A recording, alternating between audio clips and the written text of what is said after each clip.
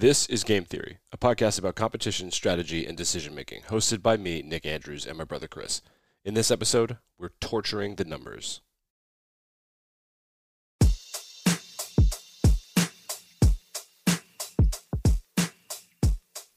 A number of weeks ago, a scandal involving a Harvard professor broke that had the internet laughing at the academic elite. It turns out that a renowned academic who'd risen to prominence by researching dishonesty had been completely dishonest about her own study. In a blog post, a group of academics reported that the professor had manipulated the numbers. They could tell because she published the original Excel spreadsheet online and forgot to cover her tracks. That's right, Excel saved the day by having different fonts and tracking the history of cell formulas. Now, amid the humor and outrage of the scandal, internet gumshoes are working their way through her entire catalog of work, and we are taking a look at how prevalent and terrifying data manipulation and academic dishonesty really are. For example, why do men's reported heights spike at 6 feet?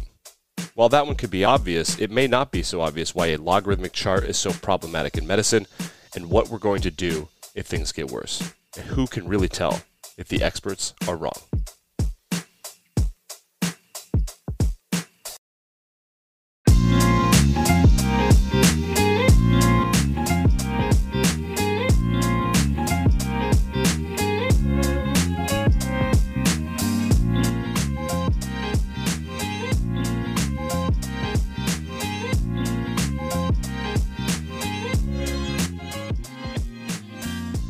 And welcome to episode 82 of Game Theory Podcast about competition, strategy, and decision-making, hosted by us. You can't watch this episode on YouTube because, Chris, about 20 to 30 minutes prior to recording, we found out that Zoom, the client that we had used, which I had liked quite a bit, more than other clients, slipped into their terms and conditions that they can just repurpose content that was recorded on Zoom at any time for any reason, and they could also store it and analyze it. And as a company that is run in the People's Republic of China, no. So we had to pivot a little bit, and we don't have a video client right now, and we had to record at this moment in time. So it is what it is at this point in time. I don't feel sad about ditching Zoom. We will find a way to get back on video, but we're not going to give them our intellectual property for all of time. Yeah, intellectual property feels like a very strong word for what we're putting out here. Agree. But let me just read this. This is exactly what it reads from the Zoom updated terms and conditions. They're version 10.4, or rather, we're looking at section 10.4. So Zoom has secured a, quote, perpetual worldwide non-exclusive royalty-free sub-licensable and transferable license to redistribute, publish, access, use, store, transmit, review, disclose, preserve, extract, modify, reproduce, share, use, display, copy, distribute, translate, transcribe, create derivative works, and process customer content. In other words, China is taking all this stuff from Zoom so that they can train AIs. Yes. So it's not a good look for really anybody, but for whatever reason, China thinks that they're going to benefit from Zoom taking their customers' stuff. So we're not gonna enable that. We're not gonna play around with that, and we don't care what the name of the company is. Yeah, the software that we're using. We just care that we have creative control over our own crummy little podcast, so that we can continue. It's not crummy. To do the work for you, Player 3. Player 3. We do this for you. Zoom is an interesting case study of a company that has really kind of screwed the pooch, because I knew about Zoom early, 2018, because I worked in for a hospital, and it was a much better messaging client and a much better video meeting client. It was awesome. I wrote the documentation. I uploaded it to like 30,000 users, and then the pandemic hit, and it became like a verb. Everybody liked it. It was so much easier, and they have really fallen flat on their face since then. Microsoft Teams podcasts are now recorded with other clients, no free ads. So if there are clients out there that want their names dropped, then let's have a conversation about what maybe I don't want to pay for your premium stuff, but I will tell everyone who you are, and we can just have a big open contest. So we also wanted to introduce a new segment, Chris, called In the Wild. Every time we do a game theory episode and we see an example of that thing happening, I want to bring it back up on the show, and sometimes we forget, so I want to do In the Wild. I have an In the Wild for you this week. And, of course, we are talking about scandals and the game theory of publishing. We're going to use an actual game theory academic journal publication from a journal that is just game theory stuff. So that's cool. Which is really great. If you want quality game theory analysis, we highly recommend checking it out. Not here for sure. This is introductory stuff. This is like we're like the gateway to what you actually want to learn about. And the cool thing about that is that you can get into the actual like nitty gritty of people who have like big brains and do work to get to their conclusions instead of just kind of parroting them like we do. Yeah, and then we want to give the authors credit, not because they can't do a podcast on their own, but because we want them to feel like it's cool to have another podcast talk about you, even though that is not this podcast. I don't know if we're validating. No, there are other game theory podcasts out there, I think, also with the same name. Yeah, probably. So make sure you stay brand loyal to this one. Yes. Player no 3. Question. Okay, so I have it in the wild for you. Do you remember when we did our proximity paradox thing about ice cream on the beach and why there are gas stations or 2 gas stations in the middle of nowhere and they're right across the street from each other? Like, that seems counterintuitive. Yeah, it's like every stop at every exit you take on the interstate, no matter where you're at, every town looks exactly the same. They have like a McDonald's, a Sunoco, a Mini Mart, Kentucky and a Hut, Taco John's a Kentucky right there on Hut. the corner. Kentucky Hut, yeah, exactly. And it's like every place has their own like regional thing. They're like, oh, Royal Farms is the best. You ever heard of Royal Farms? Yeah, of course. It's a jacked up Maryland-centric New Jersey, I guess. I don't know. It's a weird gas station that people just go apeshit over. Have you heard it's about like Buc-ee's? That with like Sheetz and Wawa. Buc-ee's. People love Buc-ee's. They love it. But all the towns look the same because the stops that you get off the interstate from, they have this kind of like locus of travel areas. And so it's like, well, does it make sense for these businesses all to be right next to each other? And on the episode, we discussed that exact phenomenon. Yes. Why do all these businesses cluster together? So what's your So I was thinking about, I have purchased an electric vehicle, like a real electric vehicle, fully electric. It needs to be charged. I took it on its first big boy road trip, which was required. It added about an hour and a half to the trip to charge it, and that's fine, and you can debate the pros and cons of that or whatever. But as I was doing it, I thought it's a fun game to play in your head. Like, where would you put chargers? Walmart supercenters and Sam's Clubs often have chargers in the parking lot, like the good ones, not the simple little complimentary ones, but the ones that you would use on a road trip, and you think, well, that's great. You just walk right into Walmart, and I have spent more money at Walmart since owning an electric vehicle than in decades, plural. Yes, brilliant. So then I was like, then my brain's going, well, like, where am I going to place them? And then I thought to myself, well, as I've had to charge, and there's like a section of like 6 or 7 of them, like if there were ones across the street, maybe they would pull even more people from the interstate because all of these cars have maps of where they are. And I was thinking, where I want to put one, there's one spot outside of Knoxville. I'm not going to tell you people, so you don't take my idea. That I want to put electric chargers. I'm sure nobody has ever thought. No real estate developer has totally thought about this. And then I thought to myself, why, if I'm going to go into business and take on a loan or whatever, why not just put 2 in proximity paradox myself? That's a way to do it. It's kind of like what are those sandwich shops in Philadelphia that sell the steaks? Yeah, Pat's and Geno's. Pat's and Geno's? Yeah, literally. Yeah, there's no rivalry there. That's an artificially created rivalry that's like spun up the story. Like, no, don't go to this sandwich shop. You got to go to the better one. You got to go to Geno's. Don't go to Pat's. Right, that's exactly right. They're like the same product. It's just kind of like a made up story. It's myth. But I don't think you could arouse the same level of passion maybe for electric vehicle chargers. Definitely not. I don't think that people are going to care nearly as much. I will say emphatically that this is my hint, the parking lot, the store that has the parking lot where I want to put it, it does have that level of mythology around it, and it is Walmart. Don't say it's Wawa. Oh, it's not Wawa. The Wawa already is on that. They have electric chargers. They're really good at it. Yeah, this store is very similar. Guys, Wawa's overrated. You heard it here. Wawa's not that good. Don't tell your wife I said that, but it's just not that good. Yeah, I wouldn't tell her that to her face. That is for show. You best of luck with that. No, it's got a similar vibe and kind of diversity of product as Walmart, but people think it's better and they like it a lot more to the point that they mispronounce the name to make it sound French. That's your clue. That narrows it down to 1. Yeah, that's where you go to avoid the Walmart crowds at the price of just a little premium. A little bit more. So I was thinking about that. Like that seems to be the good idea. Like, it's not competitive to put them next to each other. It's literally a good idea. So then why if I do one, por qué no los dos? They should put the chargers inside those big like concrete spheres that they have outside the store. Yeah, that's a good call. That is. I mean, that would be really on theme, I think. The best part about having an electric vehicle is not having to charge it. It's when you get to a place where they're in the parking lot, having to look for them in the parking lot. They're never in the same place. It's always the most fun thing ever.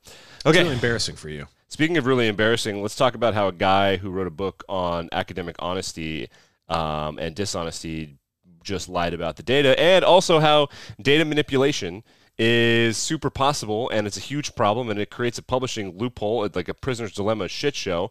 And so I want to quote one of my good friends and former colleague, Dr. David Henry, perhaps the best clinical oncologist that I've ever met, maybe in the world. He's the best. I love him. He's the man. He said, data it's the same thing as a hostage, where if you torture it long enough, it will tell you whatever you want it to tell you. That is pretty good. Yeah. That's a more, I guess, a darker way of saying. Our dad used to say this thing, and I'm sure he did. I'm sure it was like one of these like Wayne Dyer, Who Moved My Cheese type of books. Yeah. Remember what he used to say about statistics? Oh, I do. Yep. And I'm trying to find a woke, like, gender inclusive way to say this. No, we're gonna stick with the original because okay, sure. That's statistics are like bikinis. What they reveal is very interesting. What they conceal is vital. Vital is a great way to put it. And that's true. So this story, the Harvard guy, is going to springboard us into a larger conversation about how data is manipulated. And we're going to get into how men's height is kind of pointing out. It's a great way to illustrate how distribution of data can kind of skew what we're looking at. So let's start with the scandal. This guy goes to car insurers, and all he wants to understand is, are people going to be more honest if they put the honesty box on the top of the form or on the bottom of the form, right? So that's the beginning. Where is the box located? So then they collect the data, they analyze the data, they publish the data, they write a book. Then he publishes the data in the original spreadsheet. He just publishes the spreadsheet, like probably a copy of the spreadsheet, on the internet. And this blog, this group of researchers who are doing the Lord's work and are named it a great blog. They're so cool. They call it Data Colada, which is awesome. Like pina colada? Correct. Like oh, my God. So Data Colada looked at the spreadsheet, and they went deep into the spreadsheet, and they realized that customer numbers weren't lining up in chronological order. It's like, well, why are they off? So then they looked at mileage estimations, and they realized that a lot of people that drove more than 10,000 miles were not rounding, which is not human behavior. So then they looked at the distribution of how many miles people were were driving. See where my head's at. I'm in California. How many miles Teslas did Biden charge his F-150 before That's he right. took it on that test drive? The distribution of how many miles driven by the people in the study did not make a nice pyramid like it should, right? Most people drive somewhere in the middle, say 10,000 a year. The outliers would be 500 a year, 50,000 a year. In this study, it was even Steven. So then the data, a lot of people were like, I wonder if this guy used a random number generator in Excel, which is something Excel can do, which is crazy. However, Excel, you can move cells around. You can't, I think you can, but if you forget, it tracks the activity and formulas in every cell. So then they went into the live document, and they're like, did this guy? Yup, totally did. And then they looked at the fonts of people, like, oh, well, there was a different font setting on whatever computer changed it, so the fonts are different. And they're like, these things all look fishy, and it turns out they were. So let's there's so much there to discuss. There's a lot going on. The TikToks that we have linked in the I hate that we're linking TikToks. That was not my decision. Yeah. Speaking of Chinese companies that misbehave and abuse your data. But regardless, there's a lot to unpack here. I want to start at the very top. So you talked about the distribution of the number of miles that people allegedly self-reported that they had driven. Right. The average person is, first of all, going to round to some number. So like right now I have 189,000 miles on my truck, depending on who's asking. Right. I'm not going to say, well, I need to check the odometer before I can get back. Right. And the participant study garage. And you think you're doing this company a solid. You're like, I'm not going to do homework. I'll fill it out, but I'm not going to go look at it. Right. What is the minimally acceptable level of effort that I can apply to this project and still get a passing grade? Like in college. So that's the first red flag. Yes, that's a bad one. Like in college. Well, yeah, that was true for one of us multiple times. Yes, for sure. And I think I went to, how do I say this? At Notre Dame, they allow you to go through fake graduation. And so I went to your fake one, and I was too hungover for your real one the next year. They falsify the graduation. Yes, I went to the party on your real graduation, but I drove home. I was like, I'm too hungover to sit in the stadium. I'm not going. That's honestly fair. Yeah, for sure. But the first red flag with this data was that none of the numbers were round numbers that were easily binnable. The second deals with the shape of the distribution that you would get this in. So we're going to go back to math class. I assume that there's a good chunk of player 3 out there that's probably pretty familiar with this stuff, and they're kind of like insulted that we're breaking it down. Yeah. But there's a big chunk that is not. So if you're not the type of person who's dug into a bunch of Microsoft Excel and made graphs and charts and spreadsheets and don't care about distributions and all that stuff, this is the interesting part, because the shape of the data, the graph that you get from plotting the data, is a huge indicator of whether that data set is authentic and it's filled with like real answers, or whether it might have potentially been falsified. So you said that the data as they appeared in the study that the data colada group dug into, it was one nice flat even distribution of numbers. Yes. The way that those distributions work is that there's a range for each kind of set of data, and data scientists refer to those as like bins. So you can bin the data. So every number that exists between one bound and a different bound, that all goes into the same bin, just as long as it's within that. So let's give an example. Range there. Let's say that, like, if we're breaking down how many miles you drove in a year, they would say, okay, 45 people said that they drove 7,000 to 10,000 miles. So 7,500 and 9,900 are, for the purposes of this, the same. And this distribution meant that each bin had like every section of miles, so between 7,500 and 1,000, from 1,000 to 1,500 or whatever, right? Every single bin had the same amount of people, which is not correct. That's not how those data normally look. No, the real shape of it, you described it as a pyramid. That's not quite true. That shape has a specific name. It's called the Gaussian, or the normal distribution. Yeah, it's named after a guy named Gauss.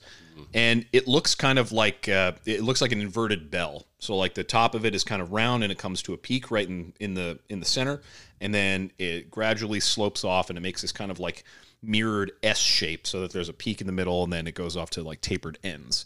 And that shape indicates the theoretically perfect shape for that indicates that it is a 100% normal distribution. Yep. And what that tells you is that the numbers of bins in a sample that you get that are on the very, very extreme end. So the people that are like driving a ton of miles, like driving like 500,000 miles or whatever, and the number of people that are not driving at all, they're driving like less than 100 miles. There are very, very few people in those groups. And as you get toward the center of this distribution, there are more and more people who fit into that category. Yeah. Yep. Right. So I don't know what the data set was here that we're looking at, so I won't say the exact numbers to try to throw it off, but the point is that characteristic bell curve, that Gaussian shape, didn't appear in the data set that came out of this paper. And what that suggests is if that shape is somehow distorted, or if it's not represented, that means that data set is being acted upon by some external force. Yep. In other words, it's not truly random. And I want to clear up a point of confusion here, because you said something about a random number generator, right? Yep. Yeah. So a random number generator is not the same thing as a statistically random process. The random number generator might take the shape of the Gaussian, but the data that it produces are not going to look the same as like a random sampling of data. Right. So that's the equality of the number of samples in each bin, making this like flat rectangular shape as opposed to the bell curve. Huge indicator. Every data scientist in the world who has ever worked with a single data set is going to know that is different than a random sampling. Yeah, and just because that's how data sets look doesn't mean that you can't draw useful information from the Gaussian, from the normal distribution. Yeah, of course. But that's the point. If it's not there, we have a fun example we'll talk about later on. But the point is that that characteristic shape is a massive tell that somebody is taking the piss here. If taking a piss, what a great phrase. Our father would be proud of that one. That's a good one. If the distribution looks like this shape, then it was intentionally done. Now, medical research, randomized trials, like they will want their bins to be even so that they can understand maybe age makes a difference, maybe financial information makes a difference. But this was supposed to be a random sampling of people with car insurance or whatever, and you see that and it screams. Part of this episode is going to be, there are a number of graphs that, and I'm just now thinking of this parallel, the uncanny valley, right? When things look too human but they're not human, people freak out. They're like, this isn't. There are data in graphs where you can just see it with your eyes, and not even me being a data scientist, looking at the graph and being like, this is uncomfortable, this is not right, this is not how this is supposed to look.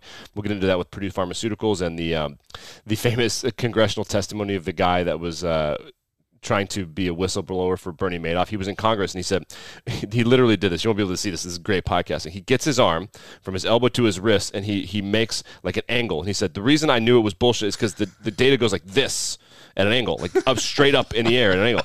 And then he does this with his fingers like up and down and up and down. He's like, it's supposed to look like this. There's up and down and up and down, but his was like this. And yeah, it was like a karate punch. But he's right. Incredible like that kind of uncanny valley is like nothing just grows purely.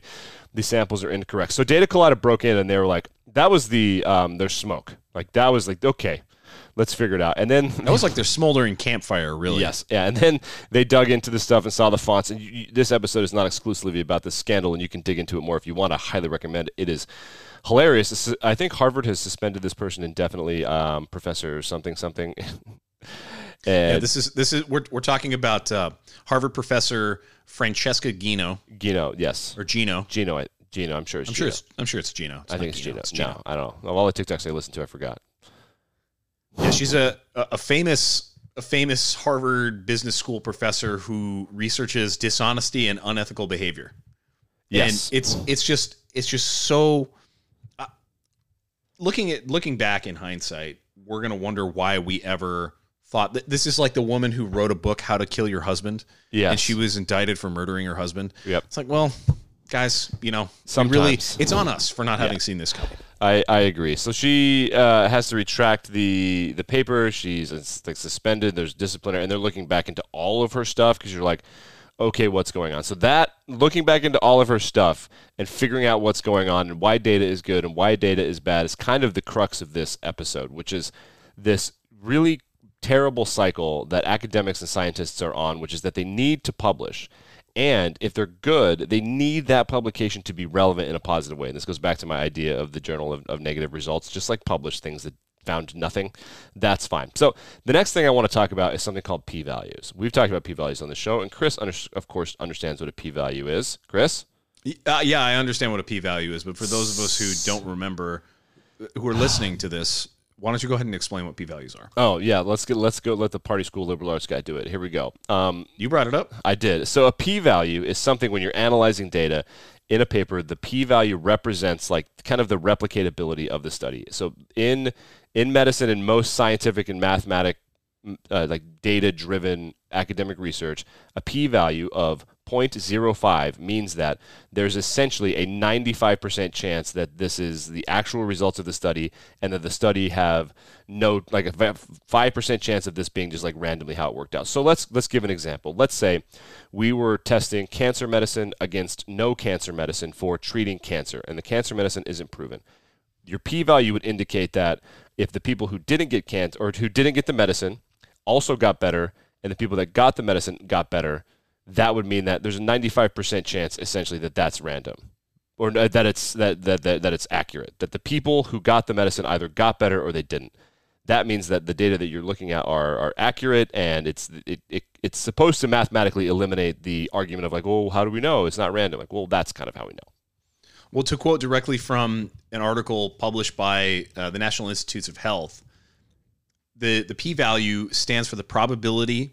The P means probability, and it's a measure of the probability of how likely it is that any observed difference between two measured groups is due to random chance. Yeah. So is it okay if you take one group and another group and you get two sets of data from whatever you're measuring? So in your example, it would be cancer drugs versus no cancer drugs. Right. If there's a difference between those two groups, you can't immediately jump to the conclusion and say, well, of course, the group that received the drugs is going to be the one that has better results with their cancer prognosis or whatever. Right. That may not necessarily be the case. There's some percentage chance, just statistically, that the improvements or the differences in the results or whatever the case is, any discrepancy could be due to just random chance. Like this group of people in this study just happened to get better and the other group just happened to not. And so the question of, okay, well, how likely is it that that difference in results was due to random chance? That's what the p-value is. Right. So then the reason we say... So we're talking about p-values is like, you can do this with percentages. So the percentage is like 0% to 100%. Yeah.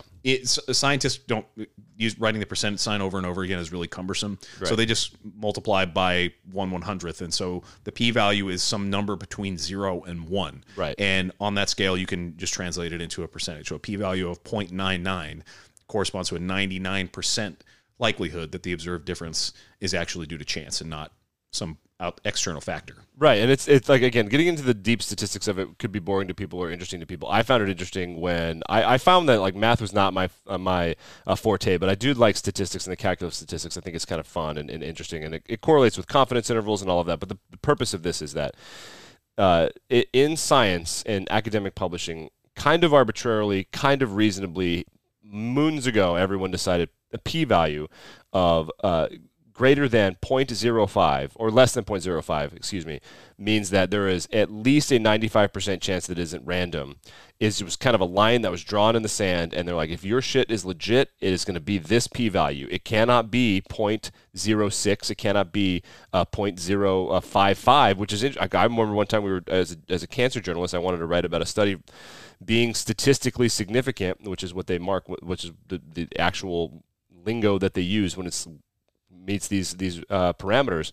I wanted to write about a study that had a p-value of 0.04 or 0.054, so not quite 95%. 0.054. So it's 54% chance likely that no, it's 96. The distinction between 94.6, yeah.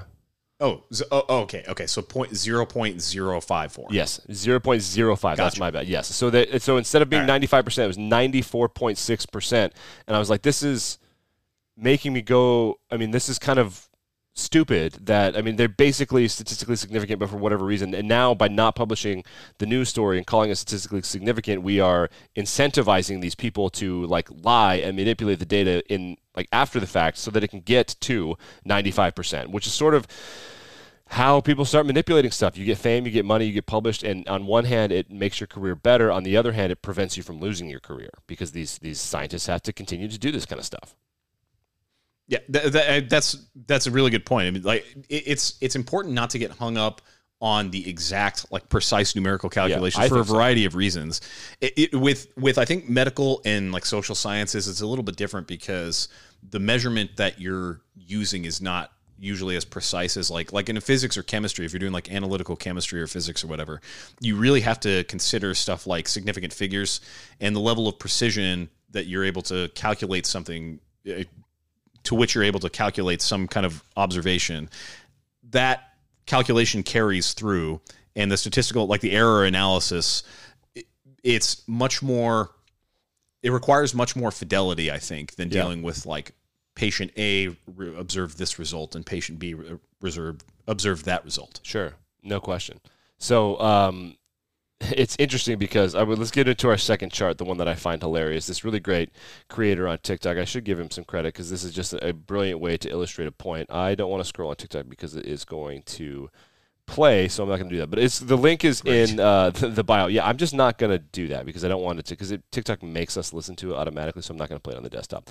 So he found that men's self-reported height, very similarly to the self-reported quote-unquote mileage of this scandal, there was an enormous anomaly. So we're doing bins, right? And we know that the average height for a man in the world is somewhere between 5'8" and 5'9", if I remember right. It doesn't matter.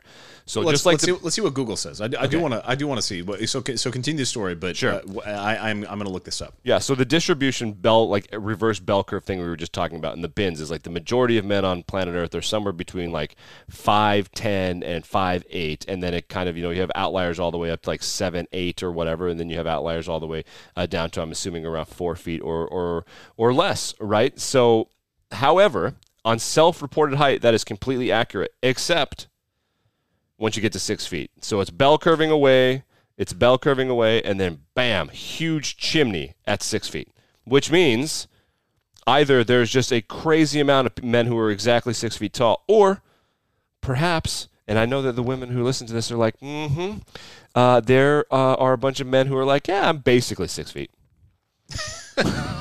I mean that's 100% what it is. It's like, what did we talk about two episodes ago with like, every guy out there thinks he can win a fight and every guy out there thinks he can land a plane. By the way, I want to give a quick shout out to my buddy of mine, Justin.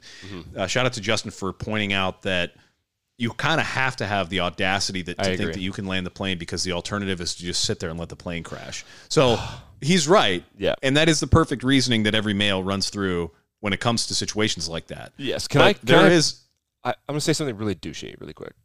I have Oh, an idea. that'll be different. Yeah. That was Nice so change weird. of pace for us here on the old pod. Hold on. Shush. And drum sound. There it is. Okay. So I thought this would, because I've often tried to write stuff and be creative just for fun, and I'm not a funny writer. I don't understand how comedians are great. I love them because it's just amazing to me to write funny. I did, however. It's hard to be funny. It's hard to write funny things. And like on command, like moments are funny and people can be charismatic in person, but to write funny, I had my first funny skit idea on the airplane thing, which was that the problem isn't that a man thinks that they could be talked into landing a commercial airliner. The problem is that every man on the plane does, and how do you select the person that gets to try to land the plane? So then, like, the plane is like actively floating to its death, and all the men are like, "Oh, so we're just gonna do like, a rock paper scissors tournament or arm wrestle? Like, who gets to land the plane?" And then the plane dies. Like, see, that's the first thing I thought. Like, this is my first real shot at comedy where I could see a situation because I would be like, I'll do it. I'm 100% down. I'll land the plane. Oh yeah, no question. So by the time you figure it out, the plane has already crashed. 100%. Okay, so I do think it's that same audacity that leads men who are close to 6 feet to self-report of being 6 feet and just kind of hope that nobody notices. And it depends where you're self-reporting, right? Because if they're drawing this information from men who are participating in this survey, it doesn't seem like there's that much incentive to lie. However, I think that the data were pulled from dating apps where there's an enormous incentive to lie. Being over 6 feet tall is like, it compounds your match rate by like many, many factors, like hundreds and hundreds of times. So that is a different sociological conversation for a different dating game episode. But it showed that dating game episode. Men are lying. There's the threshold. That was the example that this creator used to point out a publication. This is such a Chris. How do you feel about alliterations? I love alliteration. Okay, love little alliterations? The peculiar prevalence of p-values. Oh my God. Not bad. So this bell curve thing is exactly the same thing that this guy found. There's a paper. These guys studied it. I want to find the link, but I refuse to play the TikTok right now. They were studying where p-values in academic research were landing, and what they found was that most of them were not quite at this statistically significant threshold of being less than 0.05 for 95%. Bell curves down, bell curves down, bell curves down, gets to 0.05 or 0.05 and shoots up. It's like, well, they're not lying about the p-value, but what they're doing probably is manipulating the study after it's kind of going. It's like, oh, look, our p-value is where it needs to be now. The problem with this is that if the p-value had simply been like a couple percentage points in the other direction, maybe the findings would have been more accurate and more honest and better. So are they lying to just get the p-value, or is it like they're a larger system at play where they're like, you need this p-value to be this 95% number, otherwise you can't get published and then you lose your tenure track? And like that graph and this finding to me kind of points out, like, what can you trust? Like, they have to get this arbitrary random number. Why not 94%?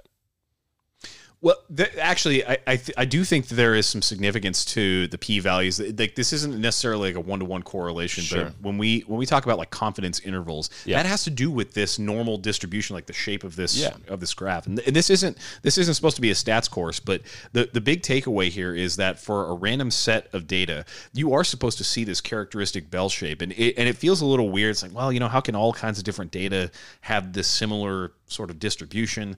And that's just a mathematical artifact of sampling. And one of the things about there are basically a couple of things about this formula that are really key to take away from here. The first one is what we've already mentioned: any kind of morphing or deformation of the bell curve, whether it's like this chimney that appears at 6 feet tall, or whether it's like turning the whole shape into a rectangle, any kind of deformation of that shape is indicative of some kind of outside force acting on the random sampling that makes it not really truly random. So the men being 6 foot thing, the outside force would be, well, you said these data are taken from dating apps. Men have an incentive to lie about that. And so that incentive is the thing that distorts the shape of the random sample. Yeah, for sure. And another thing about these distributions is that the mathematical equation for it is it's actually really interesting. It's a mathematical function that is parameterized around two basic kind of knobs that statisticians can turn to manipulate what the data set looks like. Those things are the mean and the standard deviation. So the mean is just the average number of all the samples that are put together, and that's like the center point usually of the Yeah. peak of the bell curve. And the standard deviation is it's a more complex mathematical computation, but it's basically like, okay, what's like the standard difference between any two measurements that are on this graph? And as you turn those levers, the mean and standard deviation, as you adjust those parameters in the mathematical model, you can come up with a couple of different results. But one of the reasons that standard deviation is so useful as a parameter in understanding statistics is that it doesn't matter where you're looking on the data set. What matters is the relationship between the number of standard deviations you're looking, like how far away from the median are we, right, and the percentage of samples that are going to be included in what you're talking about. So here's what I mean. This is a quotation from Investopedia. There's something called the empirical rule for normal distributions. So for all normal distributions, 68.2% of observations, so that's over 2/3 of all samples, are going to appear within one plus or minus standard deviation from the mean. So what that means is, from the mean, the peak of the bell curve, if you step one standard deviation away, some number of bins that constitutes one standard deviation, and then you do that in the opposite direction, so there's like a mirror, this, like, the one standard deviation on either side of the mean, that constitutes over 2/3 of the entire sample. 68.2% of all observations are included in this chunk. So that means like the tail ends on either side, that is whatever the inverse of that is, like 31.8%. Sure. Like, yes. So that is the number of samples that exist on those tail ends, and that's where you see like those are really, really small. The outliers.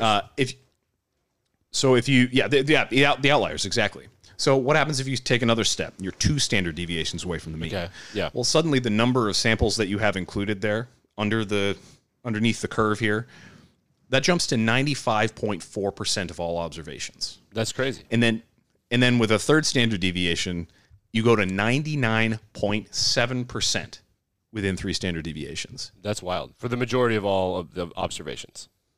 Right. That's crazy. Basically all but 0.3% of the samples that you take are within 3 standard deviations of the sample. So that's why the extreme outliers on either end, like the people who don't drive at all or the people who drive hundreds of thousands of miles, there are very, very few of those people. And the more normal a shape is, the more like ideal, I guess, the Gaussian is going to be. But it's always the case for a normal distribution that the number of standard deviations corresponds precisely with those 3 percentages on either side of the mean. 68.2, 95.4, 99.7. So it kind of illustrates the fact that if there's not this natural progression, that either it was manipulated on purpose, which when I say manipulated, I don't want that to be a negative connotation. Like we said, sometimes that's on purpose. It's intentional to get a sample size that is not a random, naturally occurring sample size. But if it is not disclosed, the most important section, I tell people when I started reading medical data, the most important section is the methods section. Find out how they did it. That's where those are where the bodies are buried, for sure. And when I say bodies, I actually mean bodies, because a great example of how standard deviation and different points and times on graphs can matter are 2 things that have happened. Well, one's happening now, and one happened really recently. The one that's happening now is average lifespan among people on the planet. For those of you that don't know, we just kind of survived. Well, there are 2 plagues going on at once, but there's, of course, some stigma around the HIV pandemic, which is still ongoing for sure. But the viral pandemic of 2020 has completely befuddled naturally occurring in a vacuum data about the average life expectancy for all humans, not for this sex or that age or this country, all of them. Everything all over the world there's going to be a huge decline in the average lifespan. So as a data scientist, you're left with, you got to record it, of course, but then how do you analyze it? Well, the average lifespan in the United States has just declined in the huge, yes, but also the plague that happened was probably responsible for a large number of that. Does it muddle the data around other things going on, particularly in the United States alone, for opioids, gun-related deaths, which include suicide and homicide? Who knows? You can't even study those as accurately unless you figure out how much the standard deviation has been impacted by the plague, right? Like but you have to include it, because if you're going throughout history, you want the plagues to be noticeable on the graph. So, because if they weren't noticeable, then you would be like, hey, somebody's manipulating something here, because I know that should be a dip. Yeah, they should. The data should be normalized to incorporate the excess deaths from the pandemics. Yeah. And in general, I think they are. Yeah. But the point is that the disruption of the normal distribution indicates that some outside force is acting on the data set, and it doesn't necessarily mean that it's nefarious. In the case where the data are all randomly generated numbers and it's just a big rectangle, then yeah, clearly somebody's making shit up.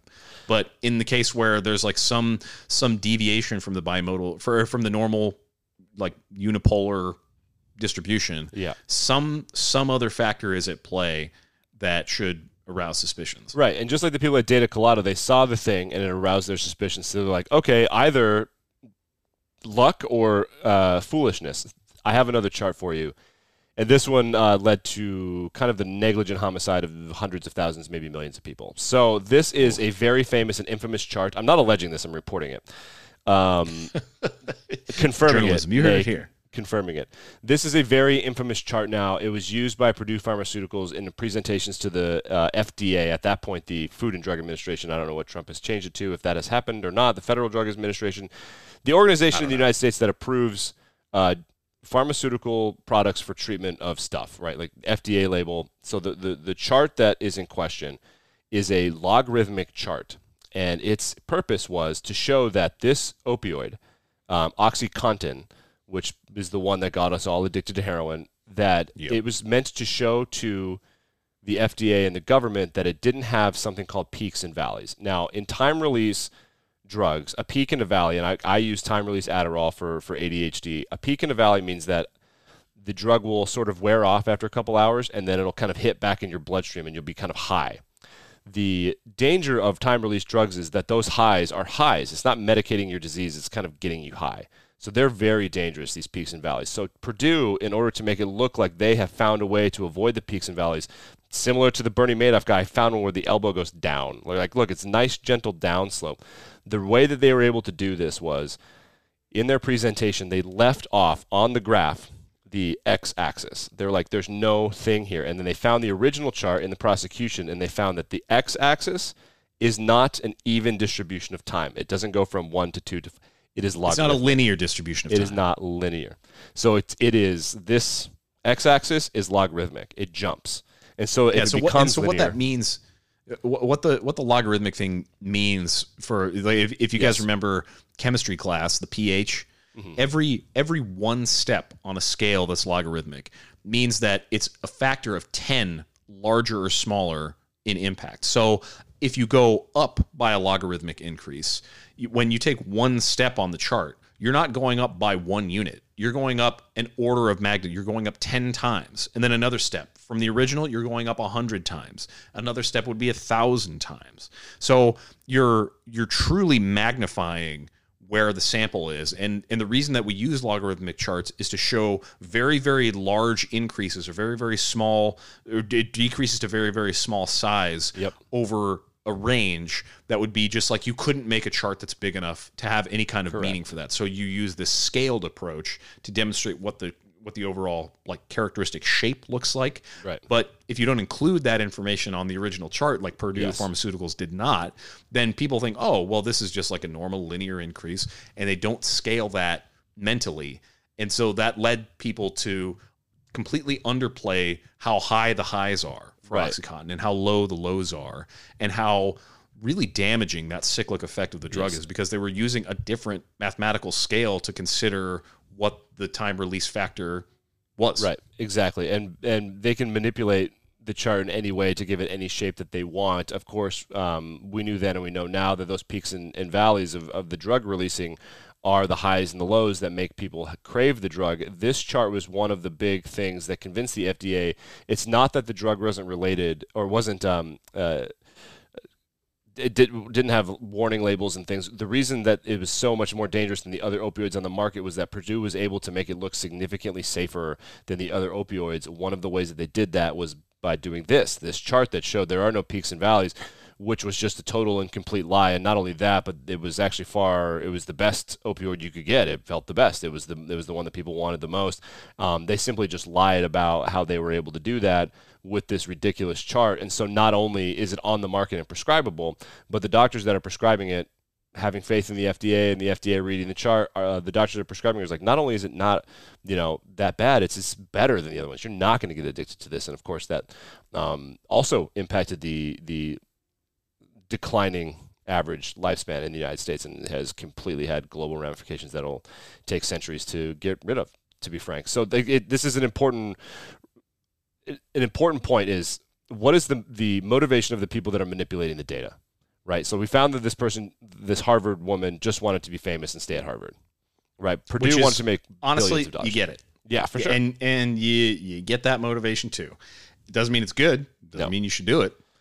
For sure. Yeah, I mean, the motivation is there. It's clear to me. It explains the discrepancies in the data. No question. But what's troubling, what I think is troubling, and this is really kind of like the climax toward which we've been marching here. This is not a one-off problem, and it's not a rare thing. No. The whole Harvard professor studying dishonesty, being dishonest in her studies, that's really kind of funny. Frankly, we deserve that kind of thing with where we're at in society today. Sure.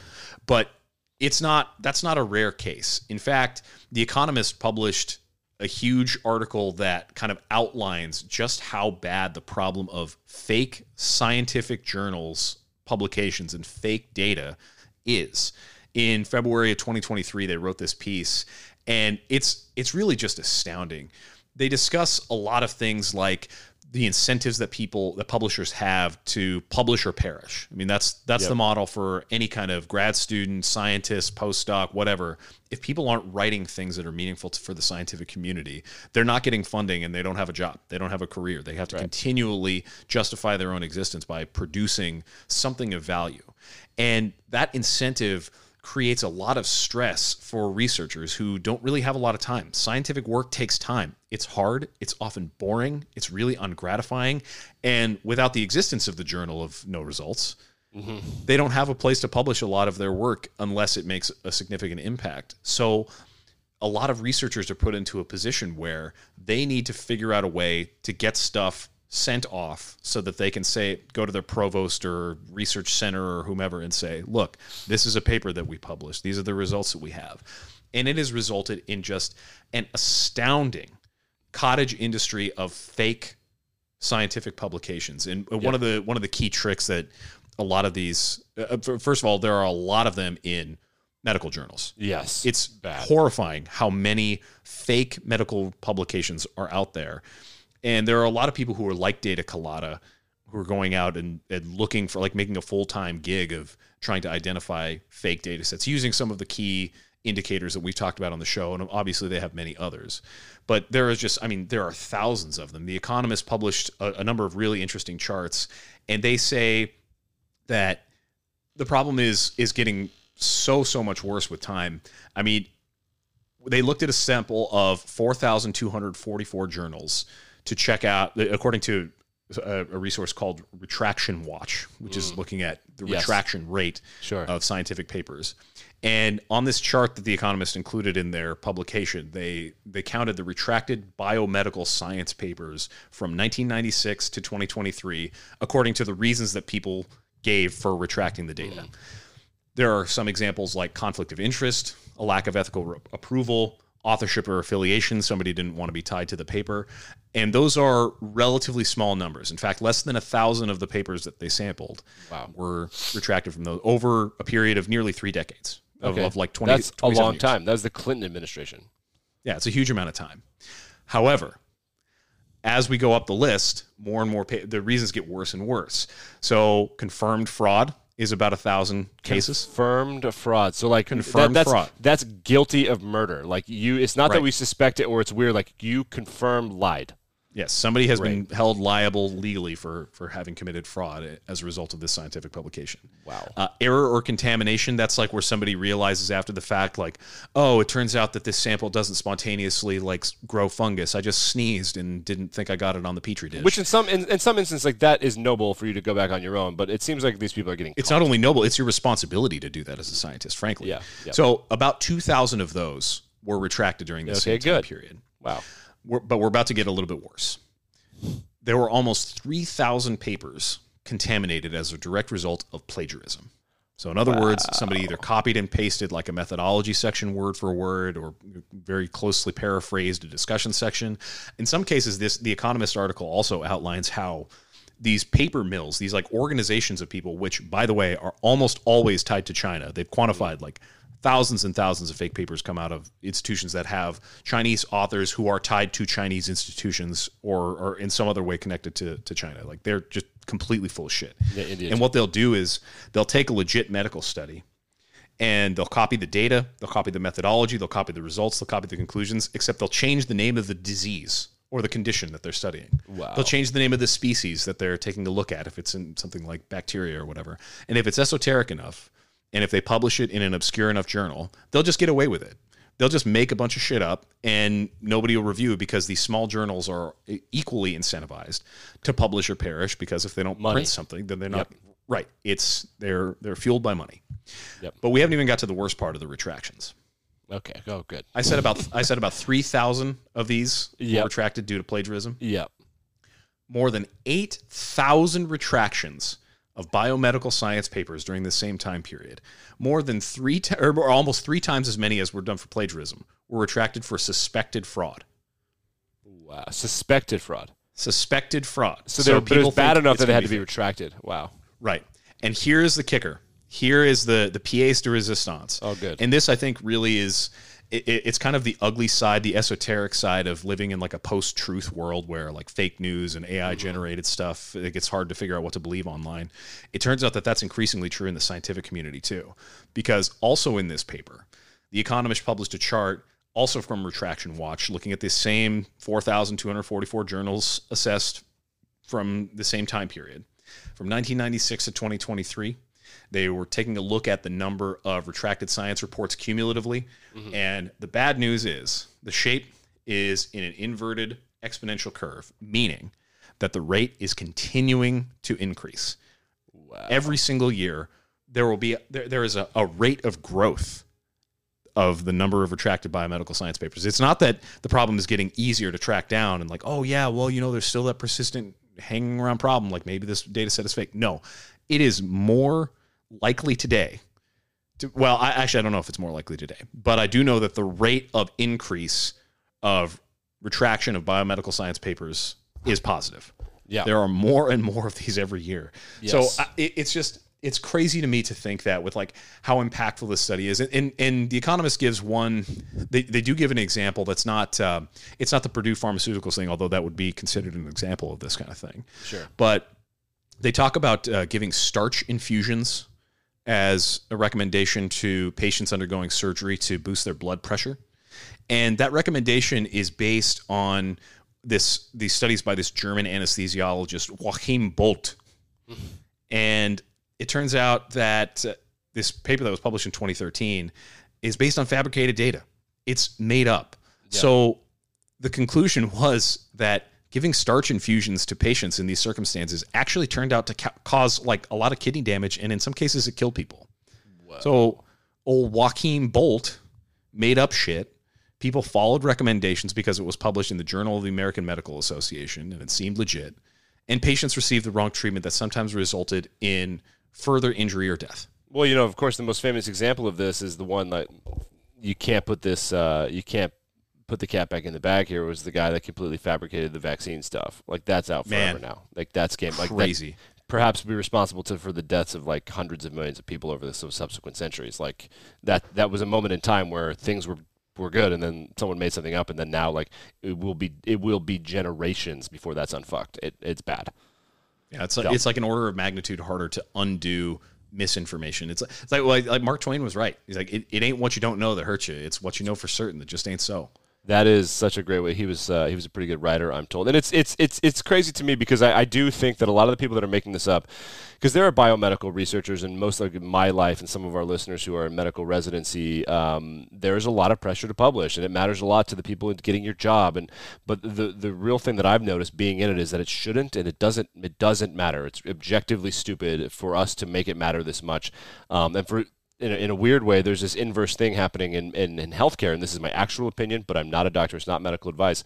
There are some institutions... We never give anybody any kind of advice, ever. Never, except for some fantasy football advice, which we might talk about next time. Yeah, you need the advice. Okay. So there are some very elite institutions who, of course, are great clinical places that if you were get sick, you'd want to go there. But increasingly, those places are employing people whose job it is to do research, and that research is highly pressurized. So you're thinking you might get, I'm not going to use any names, but big city A, instead of going to the 500-year-old college that's there, the hospital out of town might be better because the doctors there don't care about fake publishing. They care about treating patients, which is it shows that this is an incentive issue. To your biomedical point, we literally saw the chimney. Like, that means that what percentage of that chimney of p-values do you think was done, and now that this study that was published is reliable now? Right? Oh, geez. I mean, the whole thing, the integrity of the entire study has to be called into question. You got to like basically start over. Right. And it's such a shame because, like I mentioned, living in a post-truth world, and I do think it's a reflection of, like, it's disproportionately more harmful, or I guess you have to proceed with more caution now than ever, really, because, I mean, society is increasingly secularized, and what that means is people are more inclined to, like, trust the science. Like, you hear that slogan all the time. We heard that rightly so during the COVID-19 pandemic, and what that should mean is defer to experts who have a better understanding of the issue, although an imperfect understanding, when it comes to like the scientific discussion of the topics. Like, the average person doing a bunch of Googling doesn't know anymore. But it's especially problematic that they're like the scientific community, the medical community in particular, but at large, like, this isn't limited to biomedicine. No. The scientific community is susceptible as anybody else, and increasingly so, to fabricate like made up bullshit. And that's a huge problem for people who don't have a high level of scientific literacy. And it's compounded by the fact that, as I said, we live in an increasingly secular society where science is more and more like the way that people view the world. So people rely on that information more and more. For sure. And as science becomes, as our like body of knowledge actually grows, just to say nothing of like the cancer of the disinformation that apparently grows with it, it also becomes increasingly specialized. Yes. And so people have less access. There's a higher barrier to entry to understanding the implications of scientific papers and studies unless you really know the specialty. And that's true even of like other published scientists. I mean, you know, like technically I'm a published scientist, and like the work that I did was so esoteric and so kind of valueless. In fact, it would be a really good thing to put in the journal. Submit it to the peer review process. You know, honestly, it'll be the first, scientist, it'll be the you're going to be a peer reviewer. That's you. You're going to be a reviewer. Right, but prepare for decreased quality yet again. But the fact that paper was like, even people in my own lab had to have explainers like what are these results, and it was like a process over and over again of trying to get them to understand, because it's not because they were like somehow dumber than I was. They were all way smarter than I was. They were all like professional, like grad students and postdocs and like lab directors and stuff, but they just hadn't spent as much time on that particular project that I had. They hadn't looked at like the exact same sets of data or considered the exact same implications of one measurement process versus another. And as science becomes more specialized, fabricated data sets are much more dangerous because people have less and less capability to kind of identify red flags in the first place. I think that's why the stats stuff is so important to us, because if you can see what jacked up data looks like, you can kind of proceed with caution. You're like, okay, you know, maybe there's some truth to this, maybe there's not, but I'm not going to like stake my principles on it. But when like medical doctors who go through like a decade of schooling to get to where they are and like treat patients, when they're reading prominent journals that tell them to do things like give patients starch infusions for blood pressure, like people die. Mm-hmm. And it's an increasing problem. And that is really harrowing to me. Yeah, it is. And I think that we'll close on an example of like, this is maybe a lighter example because it's a little silly. It's hardcore mathematicians. And when I mean mathematicians, I mean it's like Goodwill Hunting, like that level of math, you know, like with the numbers and the dots and shit that I don't understand. Like they're just making it up. Yeah, so because what you just said was so dark and so accurate. You can't trust anybody anymore. And the gap between the experts and even the people who are sort of experts is growing to the point where like nobody knows what the hell's going on. Here's an example of that.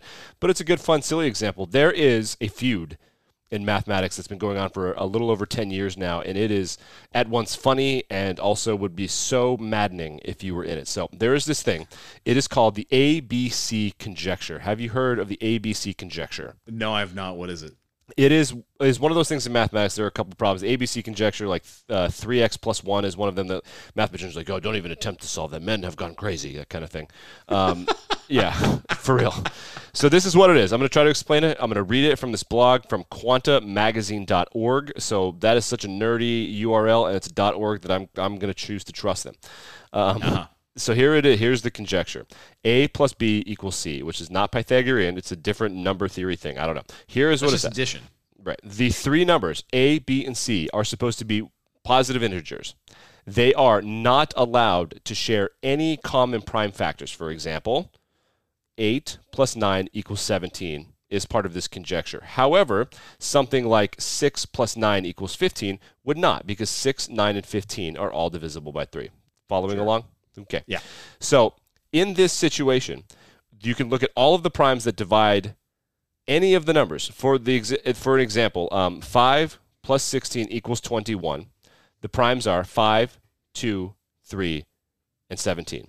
Multiplying all of the primes together, it produces a number 210, much larger than the numbers of the original equation, which is a plus-minus equation. So 210 is significantly larger than 21. I'm sure that you would agree.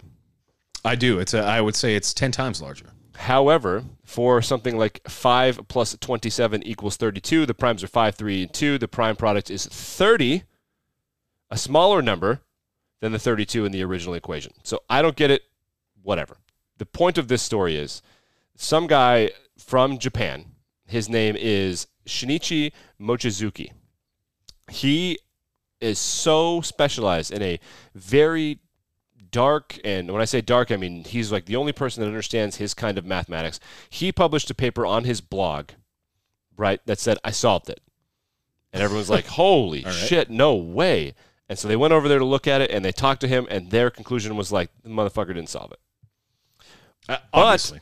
Right, but they're like, they didn't convince him that his work was flawed, and he didn't convince them that it was solved. So now for like a decade, we have been in a standoff where, and it's gotten to the point where like Japan, the country of Japan and their scientific societies consider ABC solved because they're standing up for their guy. Wow. Yes, but the mathematical community is like, it's not solved. Most mathematicians are like, I'll be honest, I have no idea what the fuck these are PhD people are like, I have no idea what the fuck these people are talking about. Yes, so everyone's like, I don't know. I don't know. This is just this is a very specific like number theory problem. Yes. It just has to do with addition and multiplication. That's all it is. Yes, and it's crazy, and like people love that. It can make a career. So this Japanese guy, Mochizuki, he's very charismatic and he's awesome and he's fun, but he essentially doesn't talk about it in public. He rarely leaves Japan. It's become a thing where like it seems very suspicious. He doesn't like give lectures on it. There's no open debate about it. He just considers it solved and everyone else too stupid to get it. The other mega geniuses in the section are like, he's too stupid to understand why it's wrong, and we're at stalemate probably forever. And we may never know. Never. Until somebody can explain it in layman's terms and we can come like collect. Actually, I don't even know if that's true. Right, that's what I'm saying. Is it solved or isn't it? It doesn't matter if the public consciousness is aware of it. What matters is whether it's true or not. And these high-level numbers theory mathematics are literally, they're just like brain teasers for geniuses. That's all they really are at the end of the day. And nobody can solve fundamentally, what's the connection to the larger body of mathematics with this specific problem? Nothing really, except for this guy's like, I did it. These guys are like, you didn't. Japan's like, you're just saying that because he's Japanese. And the other people are like, we're not just doing that because he's Japanese. And we're at stalemate. I literally think this will never get better because no one will ever be smart enough to figure it out. AI can't handle number theory. It breaks it. I mean, maybe one day, but it can't right now. So we're just stuck. The day AI can solve this problem is the day I give up this show. Is that right? I think that if there was a way for us to drop in like 5 or 6 AI episodes a year just to take some more vacations, I think I'd do it. Yeah, well, you can't replicate what we're spitting out here. No, we would break the real deal. We would break AI also. They'd have to make, what's the opposite of intelligence? It's artificial that. You know what? That'd be a much better name for this podcast, Artificial That.